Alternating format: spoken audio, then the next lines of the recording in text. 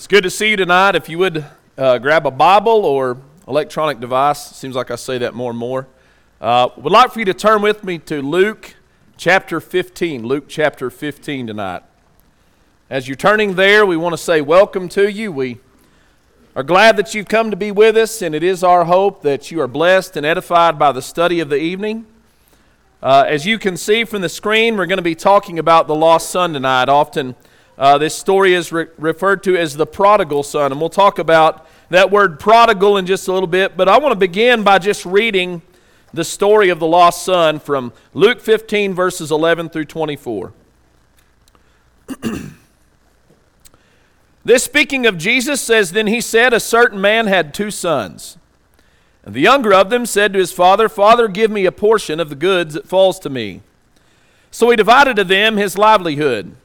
And not many days after, the younger son gathered all together, journeyed to a far country, and there wasted his possessions with prodigal living. But when he had spent all, there arose a severe famine in that land, and he began to be in want. Then he went and joined himself to a citizen of that country, and he sent him into his fields to feed swine. And he would gladly have filled his stomach with the pods that the swine ate, and no one gave him anything. But when he came to himself, he said, 'How many of my father's hired servants have bread enough and to spare, and I perish with hunger? I will rise and go to my father, and will say to him, Father, I have sinned against heaven and before you, and I am no longer worthy to be called your son. Make me like one of your hired servants.'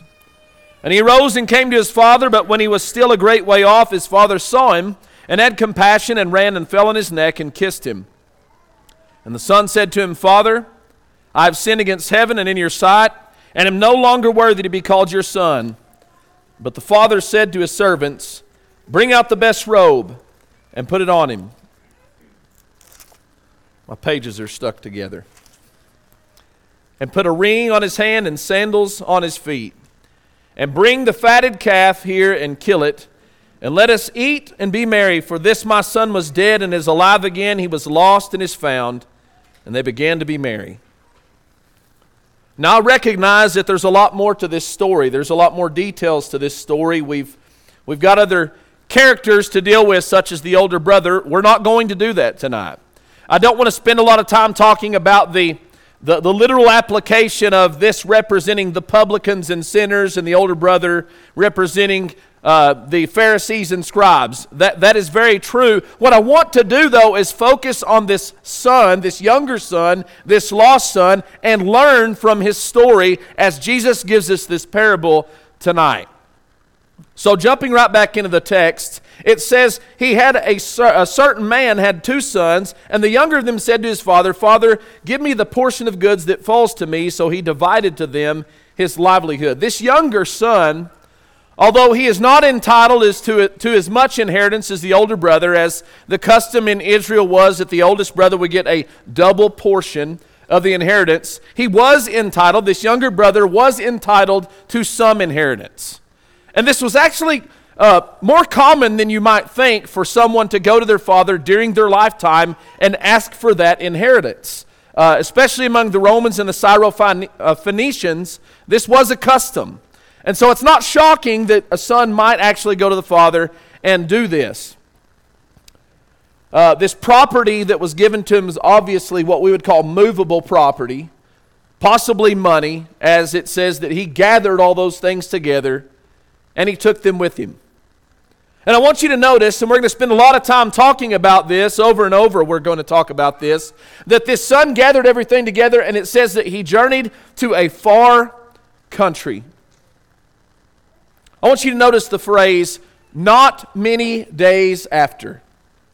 So he goes to his dad and he says, give me the portion of the things that belong to me. And it says that he gave it to him, and not many days after. I think we can, if you want to use the word surmise from this, he knows exactly what he wants to do. He's already left in his mind.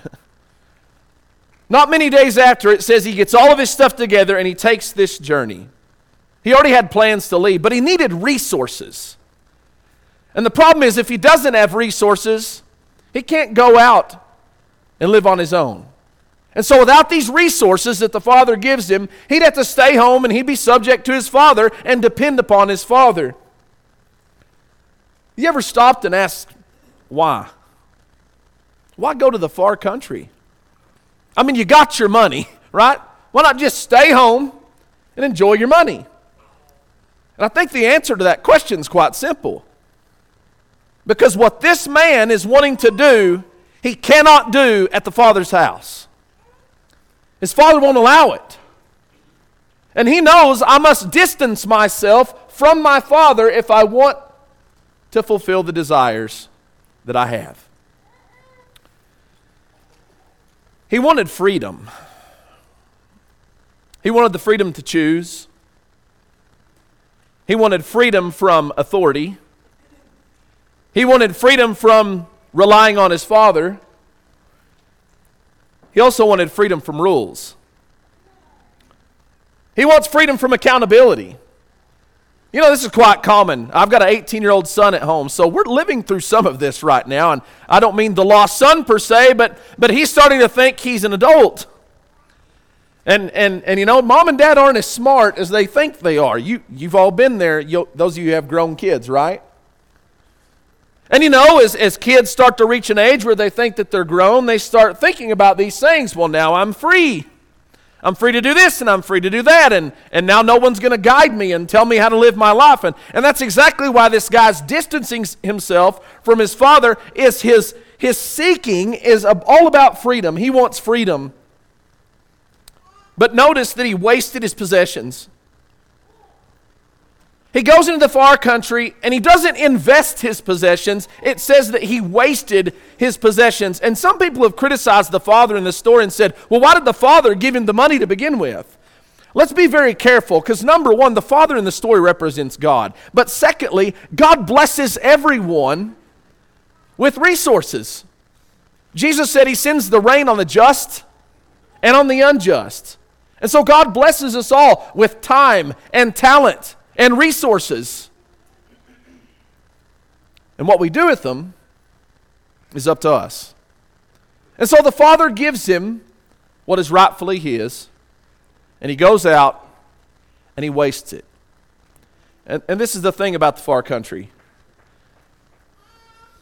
He's gone there to find fulfillment. The problem is, the way he's seeking fulfillment, he is destined to waste his possessions. Because you will spend and spend and spend trying to fulfill yourself, and eventually your resources run out. And that's what's happening here. There is no future in this life. There's nothing to look forward to. He's just going to live this life this way until everything runs out. And he's wasting every blessing God ever gave him. And if you're in the far country today, if you're living in sin, I want you to know that you are wasting every blessing that God has ever given you and wants to give you. It's a waste. And that's what this young man is doing. He's wasting his life away. And then it says, I'm getting ahead of myself. I want to read from 1 John chapter 3 for a moment. We're going to read 4 verses from 1 John chapter 3. John writes, little children, let no one deceive you. Whoever practices righteousness is righteous as he is righteous. Now listen to verse 8 very closely. You know, for being the disciple of love, John says some very strong things. I just want to note that for a moment, because this is a very hard thing to hear. John says, whoever makes a practice of sinning is of the devil. For the devil has been sinning from the beginning. The reason the Son of God appeared was to destroy the works of the devil. So here's the evidence that someone is a child of the Father, a child of God, if you will. What is the evidence? That that person is not practicing sin in their life. They're not living in sin. They're practicing, as he says here, righteousness, doing things that are according to God's will. And here's why this really hurts. This is why this is strong language. Because if we're not living that way, we're denying our sonship. That's what this boy wanted to do. He didn't want to be under the Father anymore. He wants to go live life on his own. He wants to separate himself from the Father. But here's the thing. You don't get to have your cake and eat it too. When you separate yourself from God, you're now under the power of the devil. That's the reality. You know why Paul uses the phrase in 1 Corinthians 5, deliver such an one to Satan for the destruction of the flesh, that the spirit may be saved? Because when you withdraw from someone and you put them outside the kingdom, you know where they're at? They're under the power and the influence of the devil. You're either in the kingdom and in Christ and you're a child of God, or you're outside the kingdom and you're under the power and the influence of the devil. And that's hard to think about, isn't it? But he actually uses stronger language than that. He says this, no one born of God makes a practice of sinning, for God's seed abides in him. And he cannot keep on sinning because he has been born of God. Now listen to verse 10. In this the children of God and the children of the devil are manifest. Friends, listen very closely. Jesus Christ did not come to destroy the works of the devil so that God's children could reestablish that work that Satan did. And when we move away from the Father's house and we go into the far country and we begin to practice lawlessness and unrighteousness, what we are doing is aligning ourselves with the enemy of God and becoming the child of the devil. Notice what he says about being born of God. He says that one is born of God and God's seed abides in him. Can you think of anywhere else in Scripture where it makes this connection of being born again and that idea of seed abiding in us? Notice 1 Peter chapter 1 and verse 23 where he says, having been born again, just like John was talking about, not of corruptible seed, but of incorruptible, through the word of God which lives and abides forever. Because all flesh is as grass, and all the glory of man is the flower of the grass. The grass withers, and its flower falls away, but the word of the Lord endures forever. Now this is the word, listen, this is the word which by the gospel was preached to you. What are we rejecting? The gospel. When a child of God walks away, they're refusing and denying their sonship, and they're living contrary to the truth of the gospel of Jesus. It doesn't make us a child of God just because we've been baptized. That certainly is what makes us a child initially. But we must follow Christ. We must live for God. We must stay in the Father's house, if you will, and abide in Him. This son doesn't want that. He wants no part of it. John uses this same language in his gospel. Notice he says, Jesus said to them, if God were your father, you would love me. For I proceeded forth and came from God, nor have I come of myself, but He sent me. Why do you not understand my speech? And then he answers his own question. He says, because you are not able to listen to my word. You are of your father, the devil, and the desires of your father you want to do. He was a murderer from the beginning and does not stand in the truth because there is no truth in him. When he speaks a lie, he speaks from his own resources, for he is a liar and the father of it. It's called the far country for a reason. Because when you're in the far country and you're living in sin, you could not be any further from God, any further from the Father. It's kind of hard to think about, isn't it? See, there's not really a middle ground. We like to think there's this middle ground. But the reality is, we have to make a choice of who we're going to follow and how we're going to live. We're going to either be a child of God or we're going to be a child of Satan.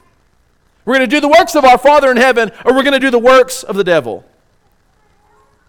Jesus makes it very simple. Simple choice. Do you think this young man knows that?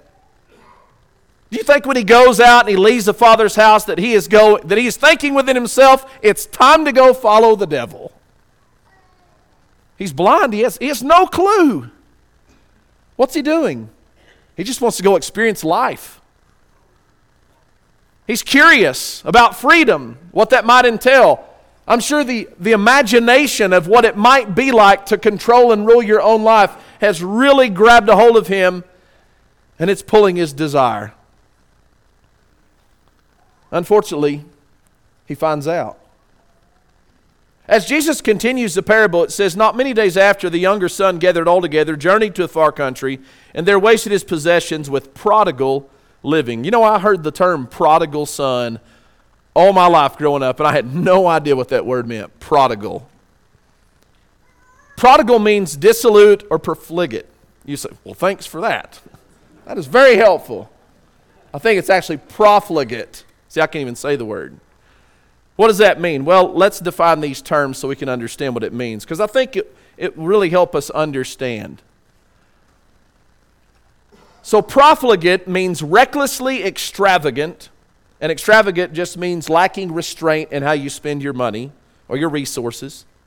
Recklessly extravagant or wasteful in the use of resources, licentious, which means a life void of morality and discipline, indulging freedom to excess, unrestrained by law or morality. Let's just summarize what prodigal means.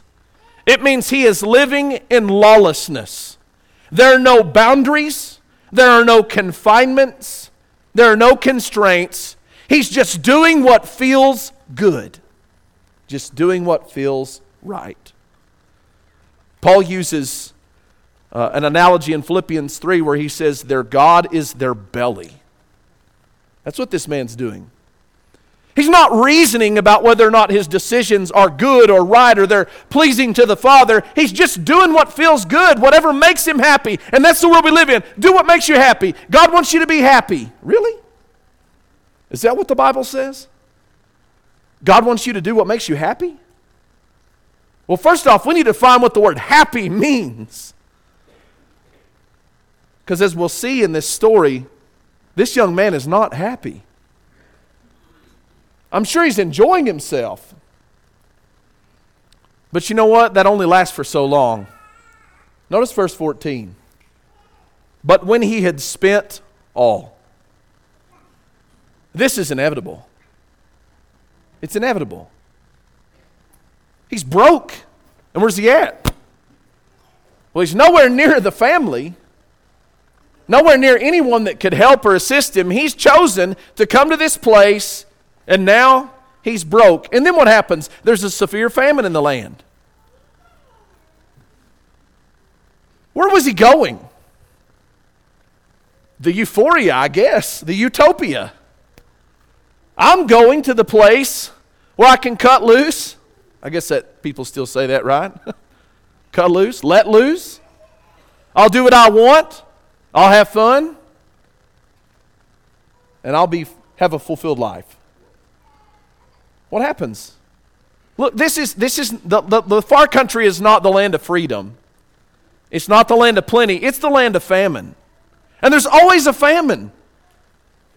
Your resources run out. When your resources run out, guess who runs out next? All of your associations. You know why? Because everybody else that lives in the far country, they're all egocentric and egotistical and narcissistic and prideful too. They're all self-centered. And they're looking out for themselves. You know how I know that? Because I've lived in the far country. I've had those relationships. And the moment you can't add to the fun, well, you're just not part of the fun anymore. A famine arises. He doesn't have anything. He's got nothing left. In 1 Timothy chapter 5 and verse 6, this might seem like a strange passage to go to because it really deals with widows. But he's talking about younger widows, and he's saying that he wants the younger widows to marry and to be homekeepers and those type of things. And he talks about the reason why. And he said because when they're idle, they might just live in self-indulgence or pleasure, if you will. And he says she is self-indulgent, is dead even while she lives. Now, I don't think this is a gender-specific statement. It's a general statement about humanity that he's relating to women who live in pleasure. But the same is true of men.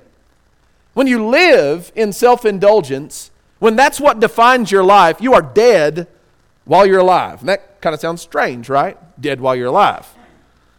Well, what does it mean, dead while you're alive? Well, the Father said when the Son returned, "This my Son was dead and is alive." Now, perhaps that means two things. That he really thought his son was dead because of where he was. I'm sure some of y'all have experienced that fear. when your child leaves. They disappear and they don't communicate. And you know where they're at. They're in the far country. Certain that's a fear. But he's also dead in another way. His life is void of anything that is good. We have this phrase, dead man walking. What's his future look like? What is a future for a person who lives in sin? Death and destruction, and that's about it. This boy wants to live in an undisciplined manner. And parents, listen very closely. The reason why you need to discipline your kids is because undisciplined children turn into undisciplined men. And undisciplined men end up in jail or on drugs or alcoholics or dead. He wants to be undisciplined. That's the life he wants to live. But if you live without discipline, you live without those restraints in your life, you're a dead man walking. Ecclesiastes 1 and verse 6 says this, the wind blows to the south and goes around the north. Around and around goes the wind, and on its circuits the wind returns. All streams run to the sea, but the sea is not full to the place where the streams flow. There they flow again. All things are full of weariness. A man cannot utter it. The eye is not satisfied with seeing, nor the ear filled with hearing. Why are we talking about the weather? You know what he's describing? He's describing what we see on the weather that they call the hydrologic cycle, where the water evaporates out of the sea, and then it goes up over the land, and then it rains down, and it runs out down in the river, back to the sea, and then it just goes over and over. And what happens? The sea never fills up, even though there's water flowing into it. Why? Because the water that's flowing into the sea came from the sea. Is he trying to teach us about weather? No, he's teaching us something we already know about weather to teach us about life. And that is that the eye and the ear, they're never satisfied. God did not create our bodies, our flesh, to be satisfied. And what we do is we'll fill that up faster and faster and faster. And it's kind of like a hole with a cup in the bottom of it. If you pour fast enough, you'll get the delusion that your cup is full. But as soon as you stop pouring, it just empties out. It's futility. It's vanity. It's grasping for the wind. It's trying to catch something that's not catchable. And yet people spend their entire life trying to catch happiness and peace and fulfillment in sin. There's never enough. You know, before this boy, what's truly mind-blowing to me is that you can even be physically present in the Father's house, but be in the far country in here and in here. I'll tell you how I know that, because I spent years in that position. We were always at church, weren't we, Dad? We didn't have Wednesday night services at Allison, but if we were having church, we were there. And I was there leading singing, leading prayers, helping with communion, reading scripture. But you know where I was at mentally, emotionally? In the far country. Because I didn't live my life for God. I didn't live in righteousness. I came to the Father's house. But when I got out, when I walked out the doors, I lived for me. How was your life? This young man was already there before he ever left. That's why he came to the Father and said, I want my inheritance. Because he's already been imagining where he could go and what he could do and how he would do it. He was already in the far country. Do not be deceived. God is not mocked. For whatever one sows, that will he also reap. Listen to verse 8. For the one who sows to his own flesh will from the flesh reap corruption, but the one who sows to the Spirit will from the Spirit reap everlasting life, or eternal life. And let us not grow weary of doing good, for in due season we will reap if we do not give up. Listen, you cannot mock God. You know what that means? You're not going to trick God. You're going to pull the wool over his eyes. And what we do is we try to sow all these things, and then we pray for a crop failure. And that's not how it works. If you sow something, you're going to get a harvest. That's not an option. If you sow fleshly things, carnal things, you will reap rottenness. That's what you're going to reap. You will have a harvest. So what do you sow? What was he sowing? What did he expect to reap? You know, I think sometimes we just think that the harvest is not going to be as bad as we think it is. And God plainly says this, do not be deceived. You will destroy your name, your reputation, you will destroy your relationships, and you will destroy every semblance of peace that you have in your life. That's the corruption, that's the harvest that comes from sowing sin. Let's get back to our story.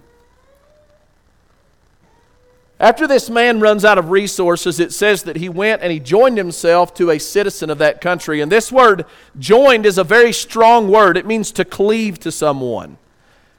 Understand what it means when it says joined himself to a citizen. He has nothing and no one. And so he essentially is going to someone in the far country, a citizen of that place, and saying, let me live here and I'll work for you. He has left a loving father, all in the pursuit of freedom, and now he has aligned himself, joined himself to a hard taskmaster. He's become a slave. All in his pursuit of freedom, he ends up being a slave anyway, but this servitude is much worse. This man sends him into the fields to feed swine. And it says he would gladly have filled his stomach with the pods that the swines did eat. Now my understanding of the pods is it's similar to what we have on our locust trees. If you've seen these locust tree pods. It's what hogs would eat, but it's not really for human consumption. But that's where he's at. He's in a pitiful state. He's not only out there working for the master of the unclean, feeding the unclean animals, but wanting to eat with the unclean and eat what the hogs eat. He wants to eat livestock food. This is pathetic. You know what we call this? Rock bottom. You ever heard about rock bottom? Some of you have been to rock bottom, haven't you? He's as low as he's going to get. As low as he's going to get. You know what's tragic is sometimes that's where people have to be before they actually have their eyes open. Where's your friends at, guy? I mean, you're working for somebody and it says no man gave him anything. Why work for the guy? Maybe all he's given him is a bed. I don't know. What I do know is this is not a good situation. And you think about how this pursuit started with all these aspirations of how wonderful it's going to be, how free he's going to live, how not being under the Father's rule and authority and boundaries is going to really bless his life. And he ends up right here at the pig pen. I don't know if you ever work with hogs. They are nasty creatures. Nasty creatures. He's looking inside that pig pen full of nasty stuff and looking at what they're eating, lying there on the ground with mud and other stuff. Going, that looks pretty good.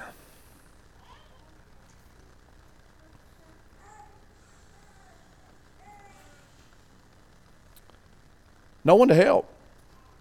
You know why? Because there's no love in the far country. There's no loyalty in the far country.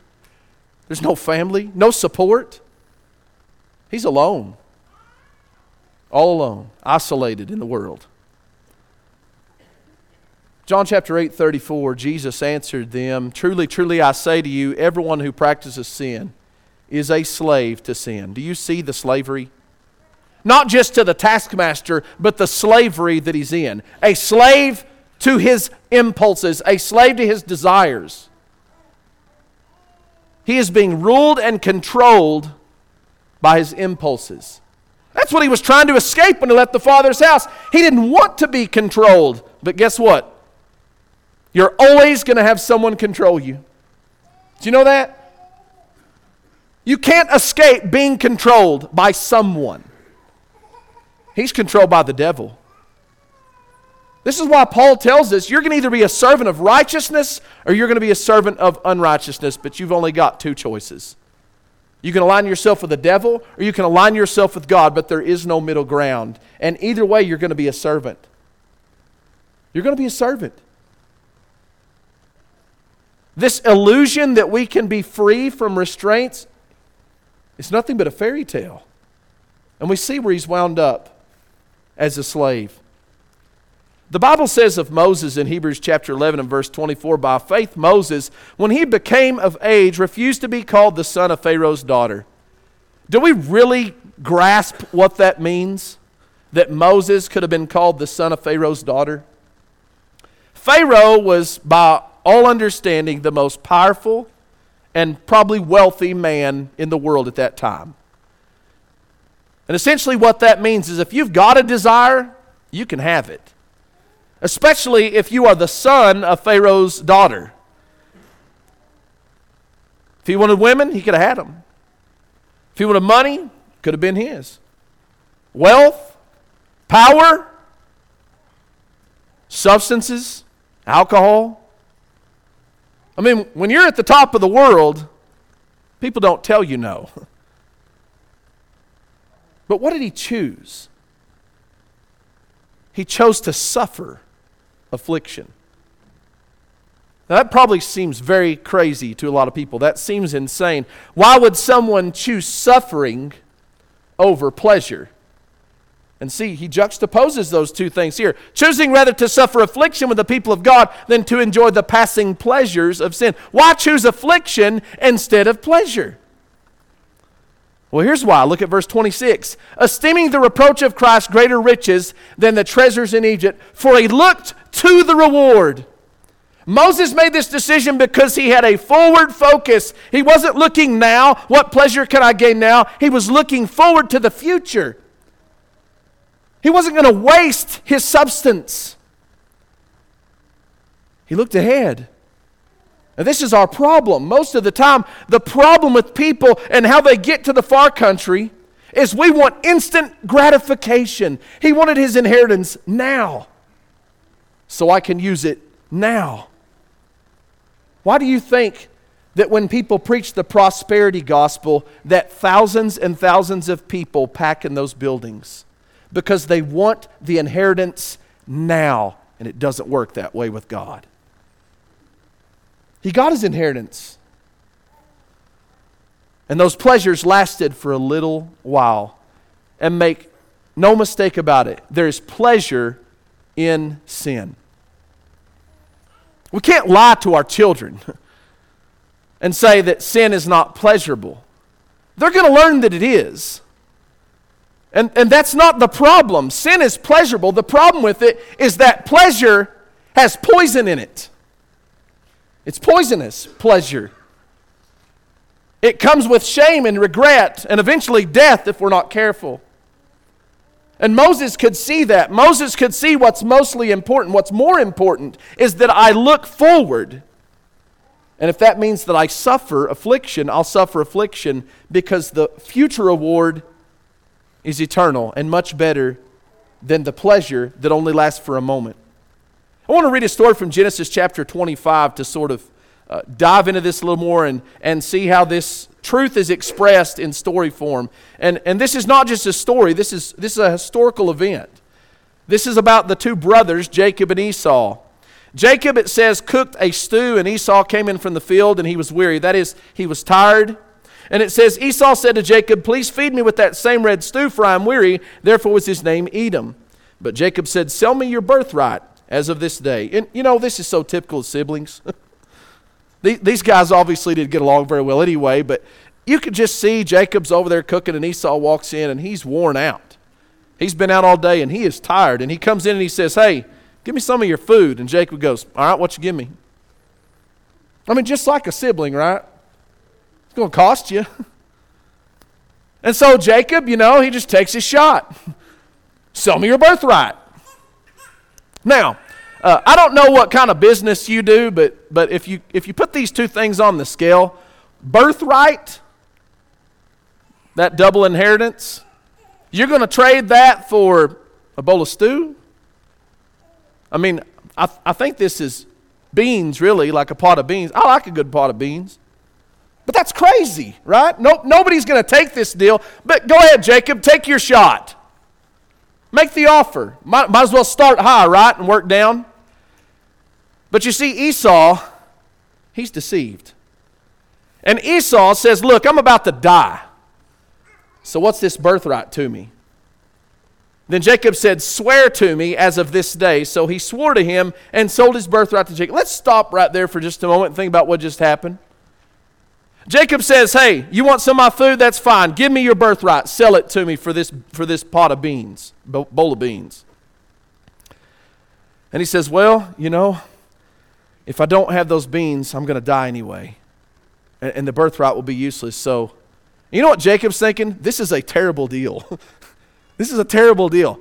If you're really going to do this, you swear. You know what we would say? If we're going to do this, you're going to sign the contract.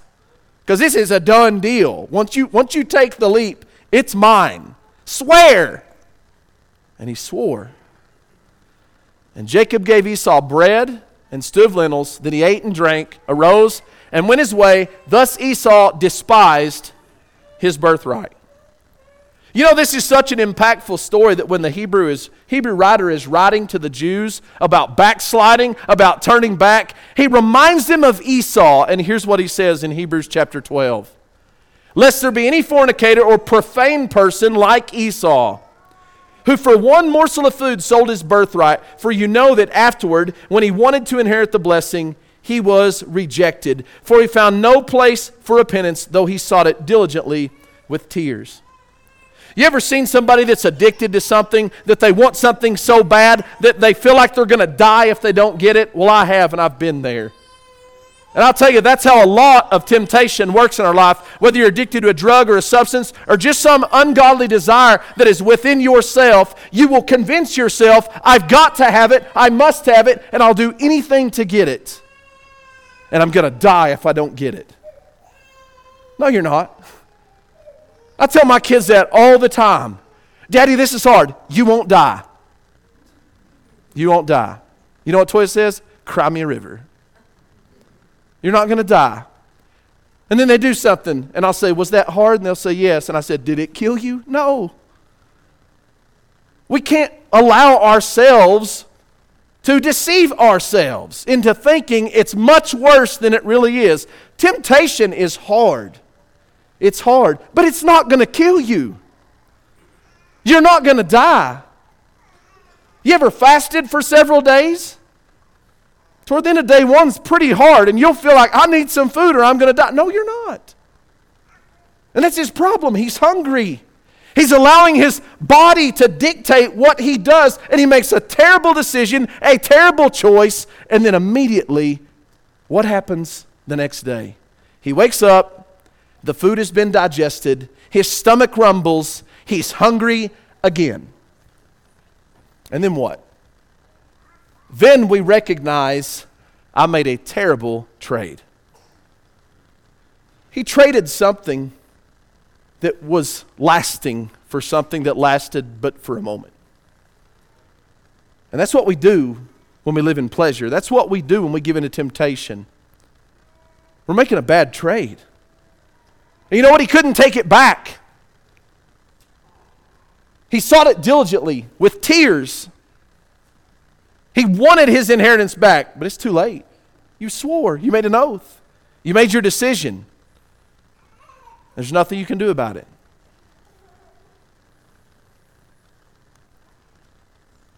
But when he came to himself, what a powerful statement that Jesus made.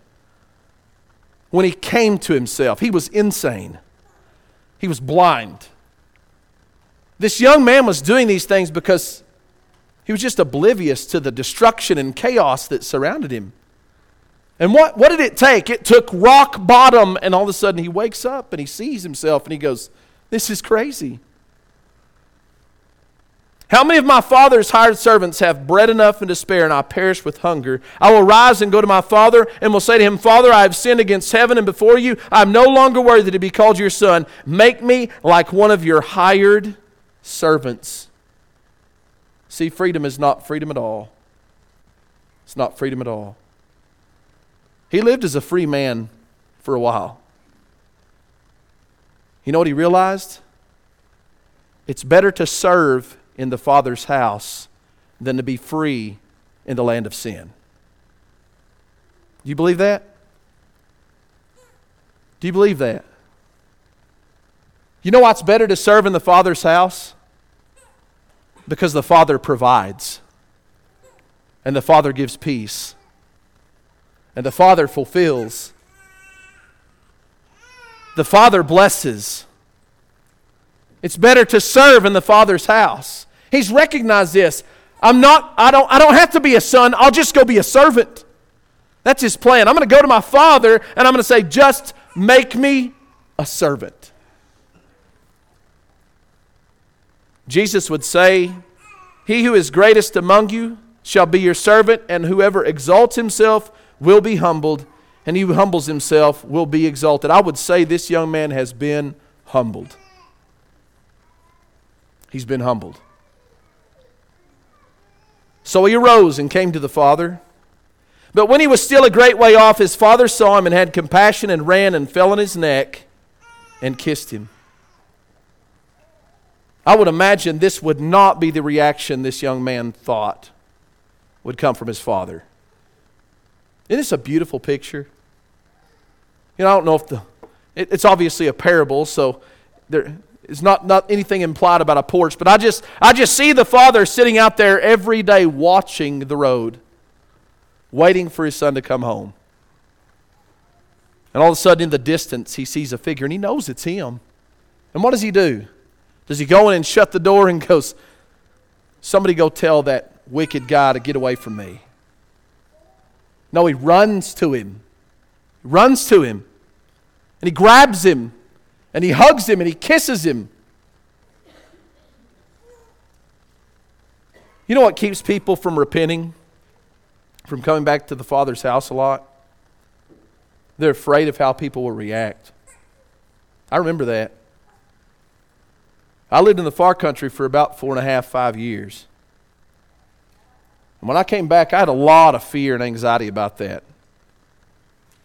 You know, I'd project a lot of my own fears on other people, walk in the building and think, they're all looking at me in judgment. I don't know what they were looking at me for. They were probably confused as why I was there. I thought, well, they probably all think they're better than me anyway, which that's probably true. Well, they don't really want me there. I mean, I'll just stain the whole environment. I mean, there's all kinds of lies we can tell ourselves to not go home. But I'll tell you, when life humbles you, it's time to go home. And this boy's gone home, and the father, he didn't push him away, he didn't reject him, he opened his arms and he loved him. And they celebrated. The son starts to say his rehearsed speech. Remember, his plan is to say, just make me a servant. But he says, Father, I've sinned against heaven and in your sight, and am no longer worthy to be called your son. And he stops him right there. The father said to his servants, bring out the best robe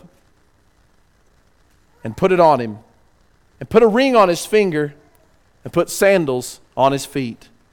And bring the fatted calf and kill it. And let us eat and be merry.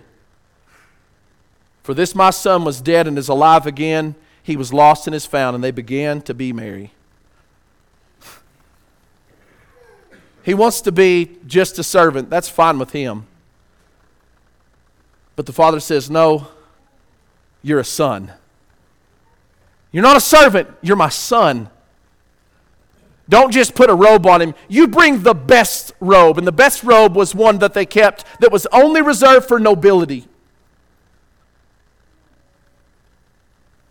Bring a ring and put it on his finger. You know what that is? He's restoring his position as his son. Put shoes on his feet. Let's celebrate. Go get the fatted calf and kill it. And let's celebrate. See, this is what happens when God's children come home. God celebrates. God's people celebrate. The angels in heaven celebrate. Are you in the far country tonight? Have you moved away from the Father? I want to read one last set of scriptures with you tonight as we close from the Psalms. Psalms chapter 63, 3 and 5. When iniquities prevail against me, you atone for our transgressions. Blessed is the one you choose and bring near to dwell in your courts. We shall be satisfied with the goodness of your house, the holiness of your temple. By awesome deeds you answer us with righteousness, O God of our salvation, the hope of all the ends of the earth and of the farthest seas. You can waste your life away trying to catch the uncatchable happiness, and you'll never find it. But notice what he says here in verse 4. We shall be satisfied in the goodness of your house. Friends, God is waiting for you. And if you're in the far country tonight, come home. Come home. Let us go to the Father with you in prayer. We will pray to Him on your behalf. And what will He do? He'll forgive you. He wants to forgive you. He wants to restore you and to give you the peace that you desire, that you're looking for, to give you fulfillment in your life. Don't you want that? Come home. Come have a seat as we stand and sing the song that's been selected.